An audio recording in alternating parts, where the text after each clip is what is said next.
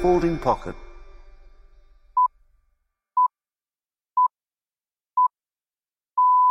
It's time now for the chipping forecast, issued by Folding Pocket on behalf of Andrew Cotter, Eddie Pepperell and special guest Ian Carter.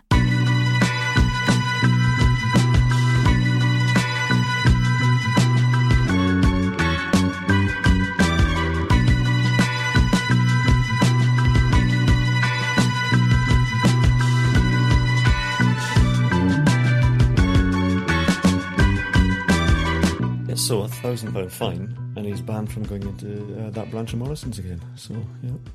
Well, hello there, and welcome once again to the Chipping Forecast. Once again, Ian Carter is here. Sorry, I'm Andrew Cotter. And Ian Carter is our special guest, our special envoy to the Chipping Forecast from his regular role as BBC golf correspondent. And Ian, you are corresponding this week from the south of Spain. Costa del Sol, yes. I'm sitting on the balcony, having just checked in the last 5 minutes into the media hotel for the Solheim Cup. Mm-hmm. And I'm looking out over the hills. I haven't been here long enough to even work out what the hills are called, the range of hills that sort of run into the Mediterranean right at the bottom of Spain. But if the rest of my room wasn't over my right shoulder, I'd be able to see the Rock of Gibraltar over there. We're near the town of Estepona. And of course, it's Finca Corticin, which is the Corticina. And that is going to be the home of what should be a fantastic match between Europe and the United States. Europe going for 3 in a row. They've never done it before. Shouting, getting animated there. I think it's the Sierra Nevada, or is it the bottom of the Sierra Nevada? They're the Great Mountain. So the foothills of the Sierra Nevada. I'm going to check that out. Actually, I'm not, but I will check it out later. It's quite a stunning landscape. I can see you on your balcony. I can see, you know that, the film Alpha Papa, the Alan Partridge film, and Lynn comes into his little office and she can see the reflection of what he's actually looking at in his laptop I can see the reflection of the foothills in the window behind you there. So you're not lying to us. You can see it, and you may even catch a glimpse of, because we're staying in apartments. So my BBC producer Amy is here, and my wife Sarah is here as well. It's quite a good story, and I wonder if there are other people who'll be in the crowd this week, because the tickets went on sale for the Solheim Cup right in the middle of lockdown, and they were really cheap. I don't know, 60 quid, something like that, for a whole season pass for the entire Solheim Cup. And it was just at that time when everyone was like thinking, oh God, just get me out of here. Give me something to look forward to. So Sarah got onto the internet. She said, you'll be going, won't you? So I'll crash down with you. And so she's here for the week. They went on sale during lockdown. They did, yeah. And it was a great deal. So I wonder if there's a lot of people who wouldn't ordinarily come to an event like this, come to the continent of Europe to watch the continent of Europe. There might be in the crowd, or maybe Sarah will be the oddball. I don't think she listens. Confirmation, it is Sierra Nevada, by the way. Good. That's why the Rugby World Cup draw, everyone's talking about it being so lopsided, with the top 5 countries in the world on one side and England, Wales in groups, including Andorra and the Gambia and countries like that, is because the draw was done in 2020 because they were desperately trying to get ahead of the game and sell tickets, because the Olympics are in Paris next year as well. So they really wanted to, but nobody bought tickets at that time. And actually, that's why we went to the Australia-Georgia game last weekend, because the tickets went on sale at a time when you were desperately looking for things to look forward to. Well, there we are. So we're looking forward to the Solheim Cup. We'll chat about that in a minute. We're looking forward to the Ryder Cup, of course. We are doing so without Eddie Pepperell. So we did a little chipolata last week at Wentworth, just Ian, and it was just the two of us and Eddie, because Eddie was out on the course. And he'd struggled in his first round. But then he came storming home in 31 in his second round, and he was right on the cut line, missed it by 1. 12 birdies in 36 holes, though. So, but he came, we were waiting in recorders area, weren't we? And he came in and said, right, that's me. Hi, guys, that's me. No, not doing next week. I'm off. Not playing France. On holiday. I'm on holiday. So I think he had done, booked his ticket as he does when he was on the fairways on the back nine somewhere. So he just made that decision. That must be, yeah. And he probably, I wonder if, because remember when he upgraded after he topped to 3-wood. I wonder if he upgraded coming down the stretch to reward himself for the barrage of birdies that he put together at that point. Wouldn't it be great to have a job where you could just say, actually, I'm not going to work next week. I've had enough of this. I'm going to give myself a break. I'm off. Well, I could do that as a freelancer, but I'm committed to the work. But I could, I suppose, say no, I'm not going to do it. But then you wouldn't get paid. But then he doesn't get paid if he doesn't want. They're sort of freelance, independent contractors, aren't they? So I suppose we're all. You could just walk out and say I'm not doing this anymore. I'm not sure that would work. How's your burgeoning semi-professional paddle career going? Padel, is it? I don't know. But no, it's actually, it was just, funny enough, we walked down the corridor of the hotel and there is a paddle court here. And we had a little discussion about the pronunciation because we had some friends who called it padel. Well, it's Mexican, isn't it? It's Spanish. Yeah. So do you think it really is padel? No, but I think the Americans really popularized it and they actually spell it. I think some of them spell it paddle as in a paddle of a boat. So yeah. Well, I had a match actually on Saturday morning before I went to Wentworth, and it was a Centurion tournament. So the partnerships had to be a combined 100 or older. So it's that kind of level that we're playing. And we had this fantastic match where we lost the first set on a tie break and ran out of time, 3-all, deuce on their serve. So I felt like we were really coming storming back. And then we realized that the next round had to be played this weekend. And I said, well, hang on a minute, guys, I'm in Spain for the Solheim Cup. So you can have it. So we didn't even need to play. We just gave them a walkover. I shouldn't have gone into this, but this paddle discussion, because that sounds like quite an interesting sort of rule and regulation. That a combined age of 100. You could have you could have a 98-year-old playing with a toddler and just getting angry with each other. Move, man, move. I don't know who's saying that to whom of that partnership, but anyway, you're being so naive. Your lack of experience is showing. So, well, we mentioned Eddie's not here. Let's just we did get him to send a message to us explaining all. So here's Eddie and his current state of mind. Hello, guys. Or should I say, hola. Eric Pepperell here from Ibiza. Just thought I'd send a voice note in. Apologies for my absence this week. I suppose after missing the last 2 cuts by 1 shot, the game of golf has taken its toll on me, and I decided I needed a last minute holiday to Spain. So my favourite country in Europe, incidentally, I should add. On Wentworth, great to see Foxy win. I think it'd been coming, looking at the way he played in Ireland. He's a very popular lad and a brilliant win. I was disappointed to see Ludwig play the way he played on Sunday, showing us all that he's human after all, but I wanted the dream to keep on going. I didn't want to see that from him. So hopefully he can bounce back, and I think he will bounce back for the Ryder Cup. He's down as my top point scorer along with Tommy Fleetwood for the European team in Italy. So I still think great things ahead for Ludwig. Aubrey. Anyway, hope you're enjoying the chat, guys, and I'll be back in fine form hopefully next week, refreshed. That's my helicopter just coming in there actually to collect me, to take me to a private beach. Sorry for the noise interference. Just going down with Calvin Harris and Tiny Tempar. Guys, enjoy the rest of the podcast, and I'll speak to you soon. Bye-bye for now. There we are, Eric Pepperell, our good friend. So, I admire his strength of mind, saying, "I'm not enough ski. I'm just not playing this week." We were surprised, weren't we? Though, but if you feel tired, he knows how he feels, and so. Well, yeah, I guess that shows the difference between the professional game and the amateur game. Because if we'd come back on a back nine of the equivalent of 31 on a really difficult golf course in a club competition, regardless of how well we played, in the preceding 9 holes or whatever, we'd be itching to go and play golf again, wouldn't we? We'd want to harness it and get out there and go again. Yeah. I came back in 41 yesterday, not 31. I had to play in a day that I'd agreed to play in a golf day for it. Corporate? Well, no, I wasn't getting paid anything for it. It's just because I was just spreading the joy. No, absolutely 100% no. None of my presence was was just desired. Seriously? Yes, absolutely seriously. So I was playing at Portal. I've never played there before. I think I used to host a I've been Pro there. Tour Yeah. event. I mean, it's not a great. It's a nice setting up in the hill, but anyway, my club head speed, I think it was down to the low 20-mile-an-hour range.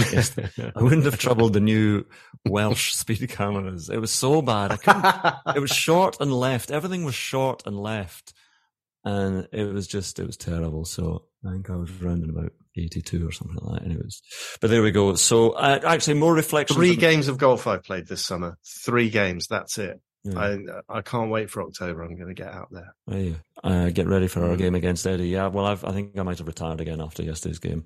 Actually, just on that, so we bumped into here in the media centre this afternoon. Guess who we bumped into? All right, okay. Hang on. Who did you bump into? No, all right. No, come on. You can get it. You bumped into. Oh, you can get it. Chinese takeaways. Yes. Clue. Liz Truss. No. Chinese takeaway. Big Randy. Big Randy. Big Randy. Big Phil. And Cody from No Laying Up. Cody from No Laying Up said, so when's the challenge happening with Eddie? Big Laying Up. Listen to the chipping forecast. We should have a match against No Laying Up. Are they golfers? Oh! Now, there we go. Hey, break the internet. Not really, just cause nothing more than a ripple in the giant internet thing. We should. Well, once we've beaten Eddie with my 23-mile-an-hour club head speed. Well, that's good. That's good that it's making some impression. Yes. In the world of golf broadcasting. Sorry, and one other thing. Cody said, actually, he doesn't like the chipping forecast. It should have been called 3 off the tee. Yes, but what I would say is he's chosen the name Cody, which isn't even his real name, so he has no standing at all in this matter for me. No, it is his real name. Oh, which one's not his real name? Oh, no, Cody's Big his Randy. real name. So Big Randy is Phil. Yeah. Philip, perfectly good name. And Tron is Cody. Yeah. Right. And this is the chipping forecast, but actually, really, is 3 off the tee. It's not 3 off the tee. And it's a good podcast that those guys have 3 off the tee. I think. I don't know. It is. Right. So Ryan Fox back in 31. I mean, all the great names were sort of up there for a while, and I thought, who's it going to be? Is it going to be Rahm? Is it going to be Fleetwood? Is it going to be Tyrrell Hatton? And Ryan Fox comes storming home after a triple bogey on the third, 31, same as Eddie Pepperell on the back 9 on Sunday, as opposed to the back 9 on Friday. But Eddie touched upon it there. Ludwig Oberle was 76 in the final round, which is a bit of a surprise. The good thing from a Ryder Cup point of view, 7 Ryder Cup players in the top 10 at Wentworth. Fantastic. Rose, McIntyre, Højgaard a bit further down. But to have those players in the 7 in the top 10, 9 in the top 20, I think that shows everyone's fantastic form. And actually, talking about the French Open and Eddie deciding not to play it, are you surprised that Bob McIntyre of that Ryder Cup team, he's the only one he is playing next week? He is, and I mean, he says that he is playing it because he wants to maintain the momentum. He wanted to play in Ireland, but by having to play in the European Masters up the mountain, as he told us in last week's pod, which is he doesn't like that course. He didn't really want to play there. So I think ideally he would have wanted to play Ireland and then the PGA. But now he feels like he wants to maintain the momentum and play in France. I was talking to someone pretty high up at the European Tour who thought it was perhaps a bit of a mistake and agreed with me when I said, the one thing that he's perhaps not factoring in is just how tiring the week is of a Ryder Cup before you even tee the ball up, with everything that goes on. And so many players have told us that, haven't they, Andrew, through the years. So, so he's the only one playing this week. I think one thing that really started to dawn on a lot of observers last week was all of a sudden, obviously Justin Thomas and Max Homa played well at the Fortinet. Yeah. But no one else has played since the Tour Championship in the American team. And Rory McIlroy was saying to us after his round that, he was, I was watching him very carefully when he was answering this question, because it was one of those where he could have talked himself into big trouble, potentially riled up the Americans, and he chose his words very carefully. But he did say that he wouldn't feel comfortable going into a Ryder Cup having not played basically for a month competitively. He did point out that it's different with match play compared with stroke play, but I think that's really interesting as part of the dynamic coming into this Ryder Cup. Yes, they came over for the recce, but that seemed like a bit of a frat party, really, rather than, actually hard competitive action. And I just wonder if the Americans, 10 of them, could be a little undercooked for Rome next week. Yeah. Again, if you compare it to our job, can you imagine if we had to be rested? I'm going to be, I'm going to be running on empty by the time I get there. But no, but do you not find that when you haven't worked for a while, you haven't commentated or broadcast for a while, or you've not done a corporate, you've not done a speech for a while or something like that, the first one back, it's you feel your way a little bit, don't you? Yes, possibly. Yeah, possibly. I think you're probably right in that. I would definitely, but again, when I look at Bob McIntyre and people saying, maybe he doesn't quite appreciate how tiring that week is, and it is with all the commitments, and it's a long week, the Ryder Cup as well, until you even hit a shot. But I would also say that, as with Eddie deciding not to play, golfers know what they want to do in terms of how they feel, what they want to be in terms of, no, I'd rather be play. Some players love to play the week before a major. Others don't want to play at all the week before a major, even 2 weeks before a major. So trust in Bob and trust in the European side at the moment, which is looking pretty good. Sorry. Oh. Well, I was going to say the one thing that you wouldn't want to do if you were Bob would be to get to Rome and think, God, I wish I'd played last week. Because you had that choice, so you've got to go with your gut instinct. Yeah, and also if he says, "I'm glad that I played last week, so I have that in the bank." Oh, by the way, Luke, by the way, Captain, can I just take it quite easy in terms of, because he knows that course inside out anyway, so it doesn't. Yeah, but you've got to impress, haven't you, in those rounds, especially as a rookie? There'll be that feeling to impress. Make Luke a cup of tea or something. I don't know. I've got my picks, by the way, as you asked for, because you gave yours out last week, and then we've got this little competition, haven't we? We have my picks who's going to get most right. My picks were roundly derided, as they should have been. To be honest, they were utter rubbish. But we'll come on to your picks in a minute. I just want to say, Ryan Fox. So we won by 1 from Aaron Ryan Tyrrell Hatton. I have heard a little rumour about what I don't understand with the new landscape in terms of Live in the Merge, and you'll be able to explain, perhaps, I don't know, maybe you won't, is why would you still be interested if you live in buying? How are they going to live together? Because it's not this merger that everyone's supposedly one happy family, but I have heard rumour that there are a few big names that might be heading what to live? Yeah, and more, and somebody on the European Ryder Cup team. Yeah, but really? Again, I heard that, and I'm not just putting it out there as in I've just made it up and I heard it. But my point. Did you hear it from someone who would know? Yeah, but I don't.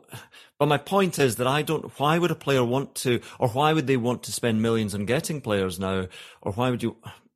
I don't know. Yeah, no, I know what you're asking. It's a really interesting phase at the moment, because when the initial deal was struck, the framework agreement was struck, there was a clause that was in there that said that there would be no poaching of players until the end of the year, and that had to be taken out pretty swiftly because of the amount of scrutiny that the whole thing is getting from the American Senate and the courts and the judicial reviews that are going on there. So Liv are in a position where they could go and bring in new people. But two things: why, as you say, why would they want to do that and invest more money? And secondly, why would a player want to go when we don't know what the landscape is going to be? I think everything I'm hearing is, I heard it again today, 2024 is as outlined. Liv will be there with their calendar, and the PGA Tour and the DP World Tour have their calendars, and we know that. But 2025 is when it all changes, and this deal has to be done by by December the 31st. That is the aim. And again, I asked somewhat very high up at the weekend. And yes, there is still miles to go to get this sorted out. There were reports, weren't there, in the Daily Mail that they got this all fixed up, but everything I've been told is it's not been fixed as yet.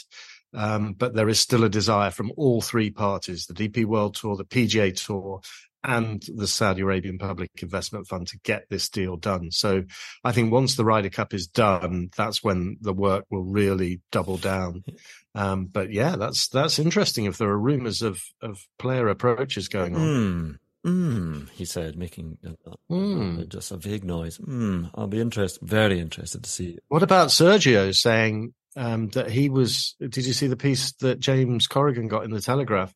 That Sergio Garcia had said, "Hang on, guys, I'll pay my fines and I'll come and play for Europe in the Ryder Cup." That's like, that's a little bit, not a little bit like sort of me or you saying, "I'll pay my fines, can I play in the Ryder Cup?" Because he's still a wonderful player, but paying the fines is irrelevant there. He's the only guy who hadn't paid his fine. Exactly. But he's not shown any form that would warrant a pick in the Ryder Cup now. But yeah, he's the guy that went scooting off after just one round in the PGA last year at Wentworth when the Queen died. Yeah, I think he said, "I've had enough of this."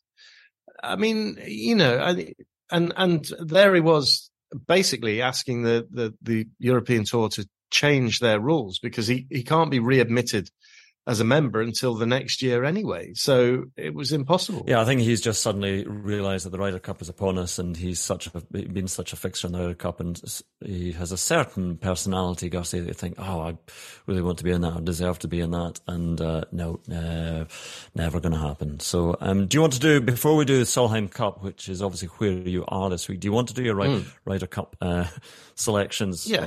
Okay, all right, let's go. So foursomes, Friday foursomes. I can see an Aubert Hovland foursomes partnership. I'm not only going to say that they're going to be a partnership, I'm going to say they're going out first. And then they'll be followed by Rory McIlroy and Shane Lowry. Not sure about that one. It might be a four-ball partnership, I'm not sure. Sepp Straka and Matt Fitzpatrick. And John Rahm and Tyrrell Hatton for foursomes. What do you think? Yeah. Well, I think they're wiser selections than mine, and you've probably gone into golf ball manufacturers there. You've got a certain Scandinavian theme and Irish theme going on as well, because you've got to have people who are comfortable with each other. And I like the fact that Ludwig Aubert and Victor Hovland, people were saying, look, here's a video of them speaking to each other. They can understand each other. Swedish and Norwegian are very, very, very similar languages. It's like the comparison between Gaelic and Scottish Gaelic. It's just like a very, very strong dialect accent. So I think they were speaking Swedish to each other rather than Norwegian, but they can chat away. And the Americans were going, oh my goodness, what are they talking about? I can't understand this. And they're so used to seeing Hovland and Aubert with their deeply American accents that they would be thrown confused. But that would be a mightily strong partnership anyway. What frustrates me a little bit about this is the players that that means that Tommy Fleetwood's not playing in foursomes, and I think actually he is a foursomes player, isn't he? He's so good, Tita Green. So, but Fleetwood and Fitz together. Are you starting to doubt yourself as well? No, I mean, look, I'm just playing with this, but they play different balls, different manufacturers, but maybe different manufacturers isn't a problem if they're the same compression. Sometimes it can be the same manufacturer but a different. Like Pro V1, Pro V1X, that kind of thing. So yeah. Also, they had a massive fight as well, disagreement. No, I'm just making that up. But I'm trying to again throw some doubt into your mind. Rahm and Hatton, did you see? There's a chemistry between those two. A common anger. I'd be surprised if they don't. And obviously Garcia's not there. They did play together before. Rahm and Rose played together in the opening foursomes, first out. Yeah. Back in Paris, losing narrowly in that opening match. Can't remember who they played against. So, and my four balls very quickly. Yep. I'm thinking Rose and Fleetwood, McIlroy and McIntyre, Højgaard and Hovland, and Hatton and Rahm again. Yeah, I mean these sound like good pairings. Have you suggested them to Luke? No. Okay. Well, we can DM them and say make this happen. What we have suggested to Luke though, vicariously. Yeah. is that he pronounces Ludwig's the opening surname ceremony correctly at the opening ceremony. So if he does, yes, it's down to us, because we have gone to the powers that be. We have sent Ludwig explaining how to say his name. So it could be the Tipping Forecast biggest moment yet. Opening ceremony of the Ryder Cup. we did have an email on that. Actually, here it is from Gordon. We'll do a few emails later on, but very quickly. Another great pod, but I'm glad you've brought an end to the Ludwig Åberg discussions, as it was getting tedious. Having said that, could you please have a word with your colleagues at Sky Sports? Their pronunciation of Åberg and not Åberg is annoying, and by the end of the Ryder Cup will be doubly so. I mean, I don't think they're going to change. They're going hard on that, so I think they'll stick with that. So I don't think. Anyway, you're right. It was getting tedious. I thought it was getting tedious as well, but I want to stick with it. Did you have a word with Randy and Tron? Not the real names. Briefly, yeah. No, they agree. They agree with us. No, it wasn't Tron. It was Cody. Oh. But they were happy enough with what we've been saying, and I'm really kicking myself because the big boss of Sky Golf was in the car hire place, and I was chatting with him idly. I could have really taken him on there and made an impression. Sorry, this is my no laying up, lack of knowledge about no laying up, because again, they seem like great. So Tron is not Cody. No, Cody's a different person. Yeah, and Tron's name not Tron. Isn't Tron, but he's the one that predicted 18 months out that Ludwig would be in the Ryder Cup team. Right. Well, interesting. I've yet to meet. Oh no, I did have a chance to meet Big Randy, didn't I? But I didn't take it. He was at the Walker Cup. You were intimidated. I wasn't. Well, I don't like going just up to size. big Randy men. So, right. Let's move on to the Solheim Cup, because that is why you're there. So the Solheim Cup is very, very competitive and has been very, very close over the last few years. It's interesting. You were talking about the Ryder Cup. It's great to have the two teams really are stacked with pretty much the top players in the game at the moment. But the Solheim Cup's rather different and has been for a while, because the power base in the women's game is in the Far East. And if it's not South Korea, it's Thailand now. China as well, exactly. So world number one. So things are slightly different in the women's game. But I don't think that has any, makes you think less of it at all. It's all about Europe against the USA, and whether the some of the best players in the world aren't there. It doesn't really matter. No, these have produced, the Solheim Cup has produced some of the greatest sporting drama, some of the most passionate, some of the most feisty moments that we've seen in golf. I mean, think back to Suzanne Pettersen in 2015 when she didn't concede the putt, playing of Alison Lee when she was playing with Charlie Hull in Germany. It produced a vital point for Europe, but it riled up the Americans. They came from 4 points down and romped through the Sunday singles. That was just the most recent controversy, but you've got two captains who are not going to back down. Stacey Lewis has said that, if there's a rules controversy, neither Suzanne or I will back down. That's in our nature. The matches tend to be close. They tend to be dramatic. You think of Glen Eagles. You were there, Andrew, when Suzanne Pettersen holed the winning putt. And in our last pod, if you missed it, we detailed Kiawah Island. Well, it was a very similar scenario. Yeah. It was the last match on the course. It was the last putt. If it went in, then Europe won. If it didn't, then America would retain the trophy. It did go in. What a moment. And then the mic drop moment of all was Suzanne Pettersen then saying, well, that's me. I've retired as a player. Yeah. Done and out. What a way to finish. And then, of course, Europe went to Toledo 2 years ago, successfully defended the trophy with no spectators there, no support whatsoever. And, I thought to myself, that was one of the most remarkable sporting victories that I've ever witnessed. And now here we have Europe going for 3 in a row, which is something that they've never done before. But I make America favourites for this one. I think they've got some players that are really riding a crest of a wave at the moment. Yeah, I would agree. I was studying a bit of form of the players. I'm not commentating. I could be. BBC are actually doing commentary out there, but Yes. because I'm otherwise engaged with the Rugby World Cup, I'm doing Scotland against Tonga, Argentina, Samoa as well for some reason this weekend. But so I'm not there. But there is a sort of BBC team out there doing highlights. There is. I think you might be doing a bit of radio and TV out there as well. Yes, I think I'm doubling up a little bit, and so is Cat Downs, who was thrilled with her mention in our chipolata. So we're doing that. Sarah Mulkerrins is out here. Is Ken Brown? Ken is out there as well. And yeah, Ned Michaels. Ned as well. And we're doing radio commentary in the afternoons on Friday and Saturday on Sports Extra and on BBC Sport website. So you'll be able to follow it live with us. Watch the highlights on BBC television, which is it's fantastic. And as I say, I'm really looking forward to it. You look at the respective rankings, and you look at the top. There's not much between the two sides. Lilia Vu, two-time major winner this year, actually dropped down to number 2 in the world because Ronnie Yin's gone to world number 1. You've got Nelly Corder, world number 3. Alison Corpuz, the US Open champion, at 10 in the world. Megan Kang at 14 in the world. And you look at the corresponding sort of top 4 for Europe: Celine Boutier, Evian champion; Charlie Hull, who's been runner-up, 5-6 times in the past year; Lynn Grant, 15 in the world; Georgia Hall, who plays her best golf for Europe, it seems, at 16 in the world; Leona Maguire, 17 in the world. But then you've got other players that, Lexi Thompson, Jennifer Kutcher have been short of form for the Americans, but they do have Rose Zhang.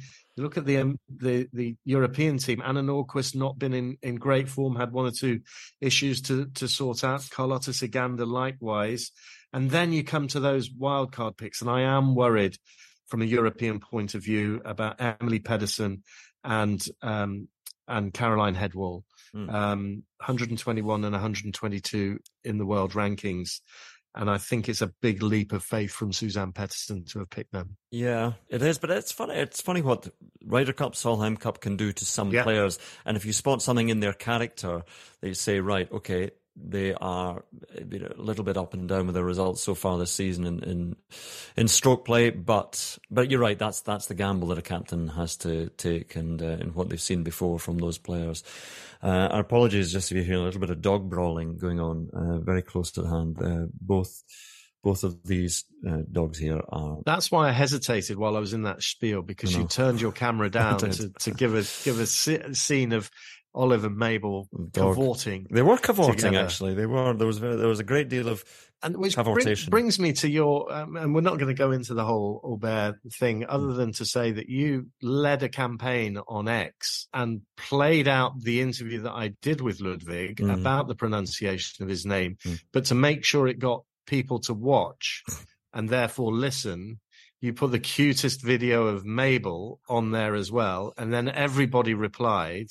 And I witnessed, because I was tagged in on this, the social media power that you have harnessed with your dogs, and everybody coming back in their hundreds and thousands, and all saying, "Nah, didn't listen to that, but lovely pictures." Yeah, lovely video. It was a little insight into the power of the dog following. You're giving her a good stroke of the ears. Well, she's because I'm back for, so I haven't seen them for.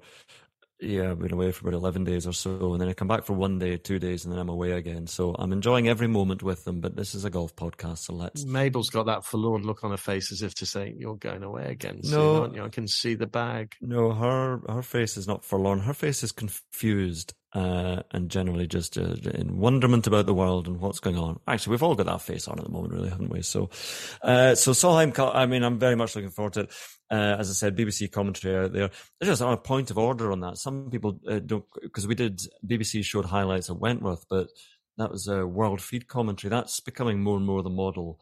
This is just a sort of technical chat here, but sometimes you'll hear Ken Brown does world feed, so you'll hear him on a commentary like that, and you go, "Oh, that's a BBC thing," but it's not. It's just a different way of doing things. It's that more and more events are using world feed commentary. So BBC only produce their own commentary, where it's a full BBC team for the Open, the Ryder Cup, and the Solheim Cup. So enjoy the Solheim Cup, and Ian will be part of that on the TV, as well as his main duties on radio. Right, lots of other things. Feeding the world. Feeding the world. World feed commentary, as it's known.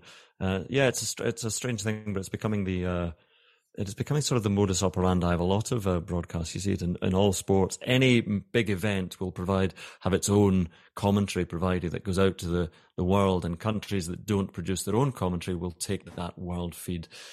And is that the tournament and the tour that is putting on that service? Yeah, so the European Tour Productions is the... So how impartial is it? How...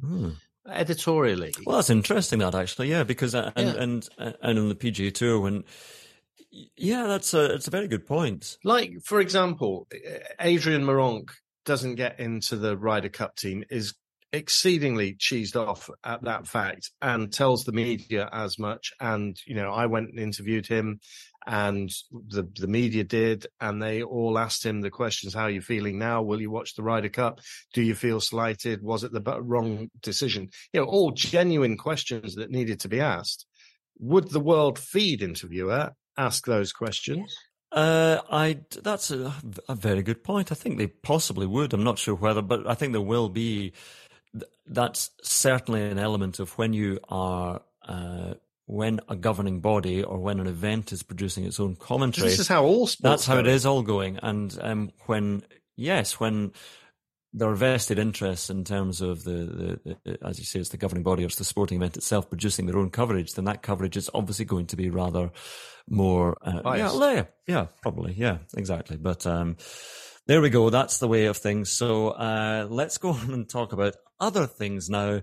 And what got heavy? You did get heavy, but it's a very interesting. I think it is. I think it's really something. How we all digest sport, how we all see it. We're seeing it. Who's giving the messages? Who is giving the messages? Oh, hey, and there are dark forces at work. Anyway, so no, there aren't. What am I talking about? Probably are. Anyway, let's move on. Let's have a sting from a great Ryder Cup man.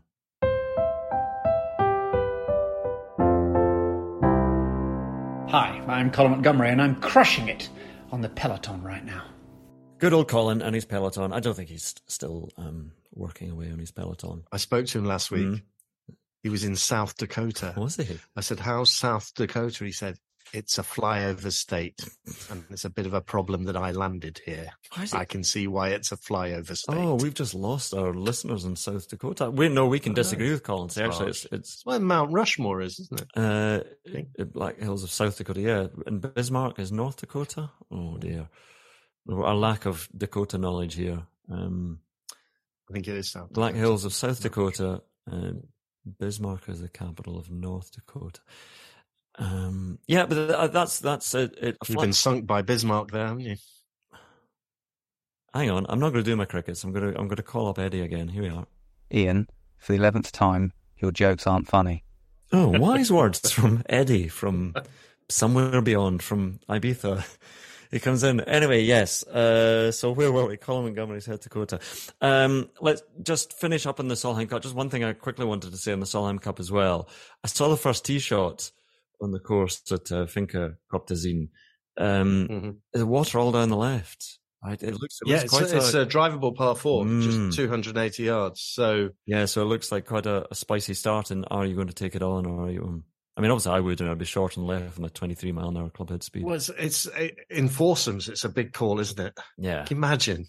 Oh, sorry, move on. But that's the thing in match play, the beauty of it. 4 balls, obviously you're going to go for it, aren't you? Somebody will, yeah, absolutely. So that's the classic 4-ball technique. Get somebody down the middle, next person booms it on. Manuel Pinero, straight. Seve has a go at things. Classic. Right, emails. The chipping forecast at foldingpocket.co.uk. We're getting loads now, aren't we? And we don't get to read them all out, but we read them all, and they're fantastic. I just think the chipping forecast is at foldingpocket.co.uk is quite a bulky email address. Can we have TCF? Can we start calling ourselves TCF, like NLU? No, we've got a way to go before that. Maybe if we beat NLU in the showdown, then we could.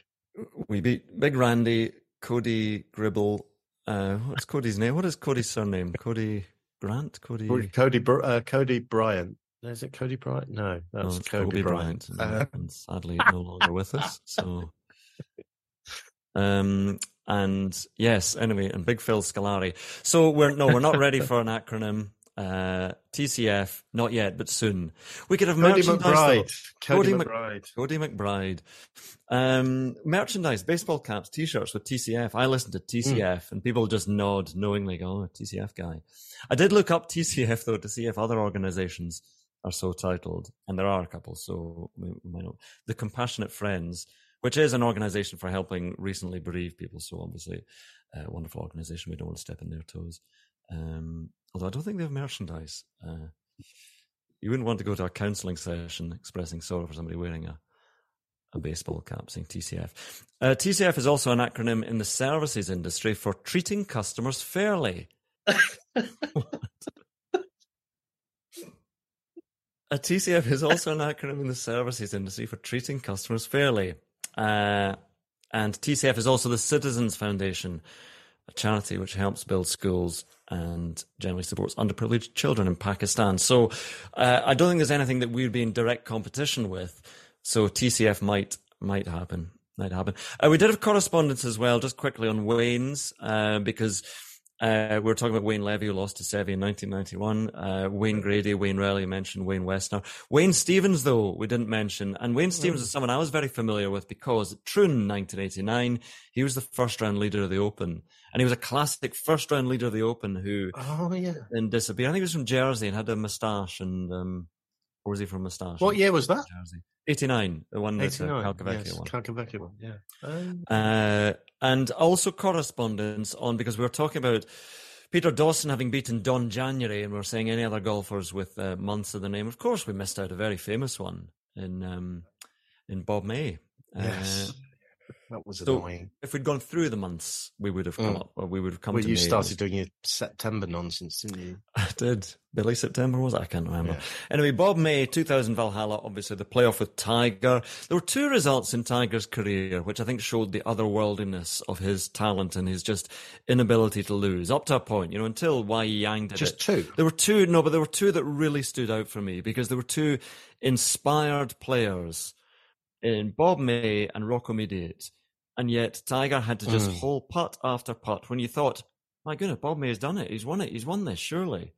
And then Tiger just, It was extraordinary. Bob May was as inspired a golfer that week as I've ever seen.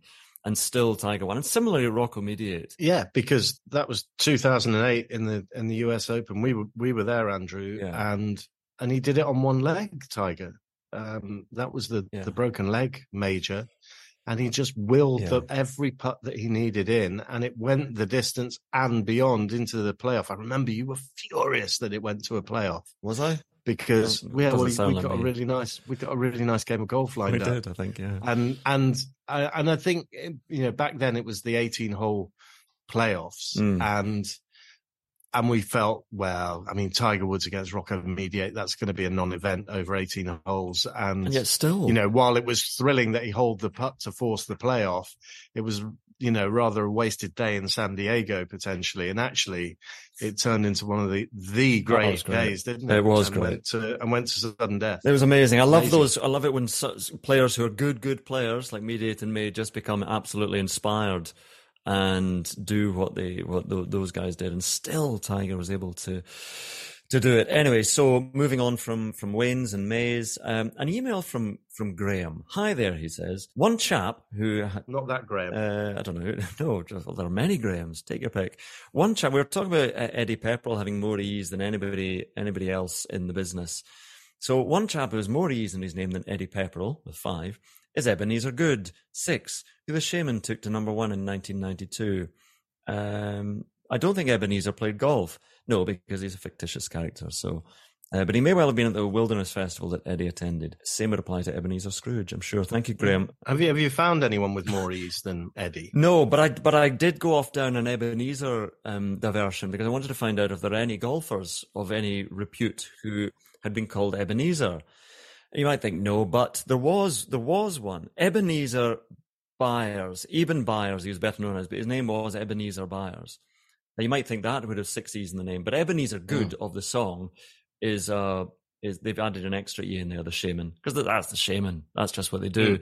So they put an extra E in because that's really the purpose of the song. Like extra E's, didn't they? I'm not going to do the crickets. I can't be bothered going to my phone. Right, so Ebenezer Byers, so that's 5 E's in total. I think his middle name had an E in it as well. It was a Scottish name or something. Anyway, it doesn't really matter. Anyway, the story of Eben Byers is very interesting. He won the 1906 amateur. He'd been runner-up in 1902 and 1903. He was, he's described as sportsman, socialite, and industrialist. You can see the type, wealthy New England family, plays a bit of golf, does very well. But later in life, not even much later in life, not long after, I think this was in the 1920s, he injured his arm after falling out of a sleeping berth in a train. And in his treatment, his doctor recommended something which was being endorsed by a man called William Bailey. Now, Bailey was a total charlatan. He dropped out of Harvard in his medical degree, but he still claimed to be a doctor. But he was now pushing a radium-based product called Radithor as a cure for pretty much everything.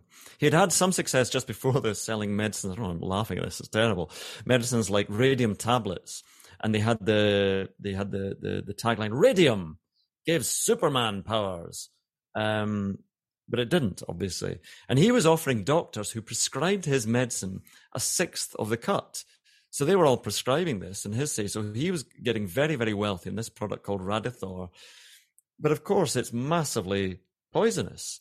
And so Byers starts taking several doses a day. In total, he drank 1,400 bottles of Radithor. Why? And to no great surprise, because he thought this was a cure-all for his pain that he'd been suffering after breaking his arm, injuring himself, falling out of the sleeping bath. So, unfortunately, but entirely predictably, now we know it led to cancers, it led to his bones crumbling, teeth dropping. This is awful. His jaw fell off. And which is not a good thing, no. And he was buried in a lead-lined coffin. His body was exhumed for further examination in 1965, and the radiation was still off the charts. So that's what happened to Ebenezer Byers, who won the US Amateur in 1906. What happened to William Bailey, the charlatan doctor? Nothing, no charges. He was ordered to cease and desist from selling Radithor. He later founded the Radium Institute in New York and marketed a radioactive belt clip, a radioactive paperweight. He became manager. What, a radioactive paperweight? Yes, because a paperweight's not enough. You need it to be radioactive. Superman paperweight, I don't know.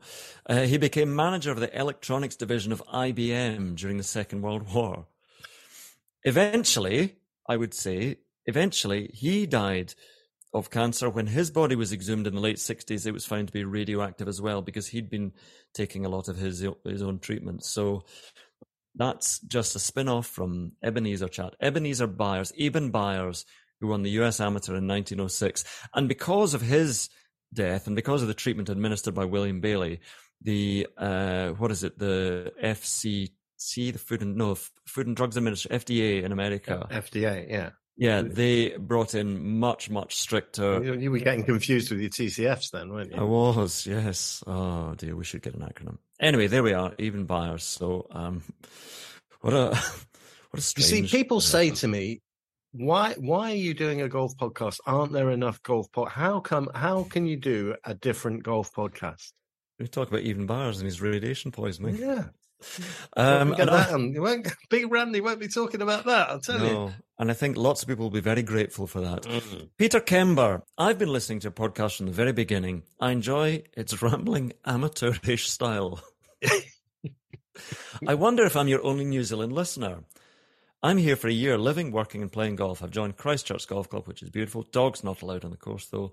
I never dreamt I'd be in a club with a major winning member. Bob Charles. Anyway, Tiger Woods Golf, he says. Not sure which version it was, but I remember playing this with my son, Will, he says. Additional detail. And while he was lining up his shot... This is a computer game, yeah? Yeah, sorry. While he was lining up his shot, his son, he could press a button, Peter could, on the controller to make my player say in a sarcastic drawl, "That's right, take your time." Oh, that was quite a good 30. But actually, I think it might not have been. I think it might have been a Gary McCord line, because he says sarcastic American drawl. Do we remember this? I don't remember that one, but he would press it repeatedly, and he presses it in his head when he's playing real golf and someone's taking too much time. So there we go. More emails. I've got a couple more emails, but I might save them. I've got one more from Colin Jeffrey. I've been having a shocker of a year since joining my new club, Childwall. Is it Childwall or Childwall? Childwall. CH. Where is it? Where's Childwall? I don't know. It says CH. It is Childwall, but one word. I think it's Childwall. Yeah, it must be. Got to find out. With my handicap going from 7.1 at the start of the year to 10.2, that is a shocker of a year. It's awful. But anyway, I think it's something technical in my swing. Yes, probably. But when Eddie recommended stance socks as the best on the market, I thought, he swears there, it's unnecessary. Why not? Childwall's near Liverpool, by the way. Is it? Oh, God, that's not far from where I am then. Anyway, so he thought maybe it's his socks that are his problem. He's bought his stance socks. Since getting some delivered, in the space of 7 days, he won our annual trip to La Manga. It's not far from where you are. A 4-man team event at Southport Nanesdale. Oh, right. That's because he's been inflating his handicap all year. Yeah, exactly. And he won his latest society outing at Vickers Cross. I think he's a member of the Butcher's Arms Golf Society. I don't know what that is, but there we are. It'd be a pub that's got a golf society, Andrew. Yes. Well, no, maybe he's a butcher. It's pronounced Chilwell. Chilwell. We're getting information. You should know that. You live near there. No, I don't live in Silent Chilwell. D. Silent D, like Hoygaard. Hoygaard, as Thomas Bjorn is constantly saying. I wonder, he's a strong presence in that team. I wonder, how much he's a strong advocate for the Hoygaards, both of them. So yes. Anyway, one final email. Here we go. Charlie Stammers. I was fortunate enough to watch Eddie on the back nine Friday at Wentworth. Some lovely shots, especially the shot into 14. Don't know what that was, but I'm sure it led to a 2. I would like to know what's in those little blue pouches you have. I hope I haven't now exposed Eddie to a performance-enhancing drug scandal. Right, no, I asked him. Here we are. Here's Eddie. Final voice note. The blue pouches are electrolytes. They're called Totem Sports, full of all the good things, help you concentrate. Maybe this can be another Eddie recommends. I mean, we've had the start socks and the guy email in to say that he's gone on to become club champion. Now, if people start taking the Totem Sports as well, it's going to lead to more great things. So, that's what they are. Little blue pouches full of something, electrolytes and good things. Totem something. We're giving lots of advertising to companies who, mind you, they might send me some electrolytes. I could do with some. I don't know. I could do with something. That's what you should do. You should top up your electrolytes after every long haul flight. Should you? Right. Yeah. I haven't done many long haul flights of late. I've done a lot of shortish ones. Helps beat jet lag. Does it? Right. Okay. I mean, I think we're pretty much there, Ian. Unless you get anything else to share with the forum. No. I'm predicting Lynn Grant and Maya Stark to kick things off in the foursomes Friday morning with Leona Maguire and Carlotta Sigander as a partnership. I think they'll reunite Georgia Hall and Celine Boutier, and Charlie Hull could play with Pedersen. I'm going to say Pedersen in the final foursomes. That's what I'm thinking. We'll see if you're right. Everything is on BBC Radio and highlights on BBC TV, and so it's going to be a great weekend there. And then on to the Ryder. Goodness me, and it's a big couple of weeks, isn't it? It really is. It's what we've been building to all the way through. So hopefully a bit of chiplet action and the chipping forecast, and Eddie will come back and regale us with his pairings and predictions and all of that next week. Yes, I'm off to France. I will see you in Rome, though, driving down. I'm doing a sort of Chevy Chase European vacation style drive down from Scotland, Tonga to Rome. So any corporate work in between? No corporate work in between at all. So no, there isn't. No, I'm just driving down. One final email. Neil Watt, as a current member of Brassy, we mentioned remember the divots out of the greens incident? Oh yes. He's updating us. Apparently it was, so you can confirm it was visitors, but apparently the children of said visitors and the parents claim they were unaware of the damage caused. No. That's like if a player ever wants to blame the caddy, the player has to take responsibility. The adult has to be the adult here. Yeah. Anyway, I don't believe those parents at all. Anyway, Neil adds some unnecessary stuff in the end about what he's doing. He's in Bilbao, having much needed downtime. He goes on after Marseille, Rugby World Cup, and before our next game in Nice. He's going to be in Nice with my travelling companion and lovely sexy wife, Linda. That's too much information, but there we are. So Linda is travelling with Neil, and they're having a good time. Not entirely sure why I read that out, but we'll end on that. Anyway, listen, Ian, we are seriously... Great correspondence. We are very happy to get lots of correspondence. We'll perhaps tone it down in terms of the numbers we read out. But we're happy getting some nice reviews again. And I know we're banging on about this, but we are trying to build this slowly. Word of mouth seems to be spreading. Yes. So we're very happy with that. It has been the number one ranked golf podcast in the UK. So that is number one in the Norfolk area. It's very exciting, and seriously, to everyone who said hello to us at Wentworth last week, it was brilliant. It was really brilliant to be at a British tournament. I thought it was a fantastic event anyway, massive crowds, and so many people saying nice things to us, which was great. Yeah. And we appreciate you listening. We're trying to fit this podcast in around pretty crazy schedules at the moment. The next 2 weeks are going to be tricky, but we seem to be gathering a bit of momentum. So roll on the match against Big Randy and the boys. Eddie will be back from Ibiza next week. I will be with Ian or Rome or perhaps... Can Eddie play for us in that match, by the way? No. This is going to be the amateurs. This is going to be... Oh, no, because Eddie's on our team. This is going to... Yeah. Well, okay, it'll be... They're good. They've got some good players, so... Yeah, it'll be Big Randy against small... not interested. And so, anyway, so that's it from TCF. Yeah, keep listening to TCF, guys. And we'll see you next week. Believe Eddie doesn't like my jokes. And that completes this edition of the Chipping Forecast. Wishing you a safe and pleasant night.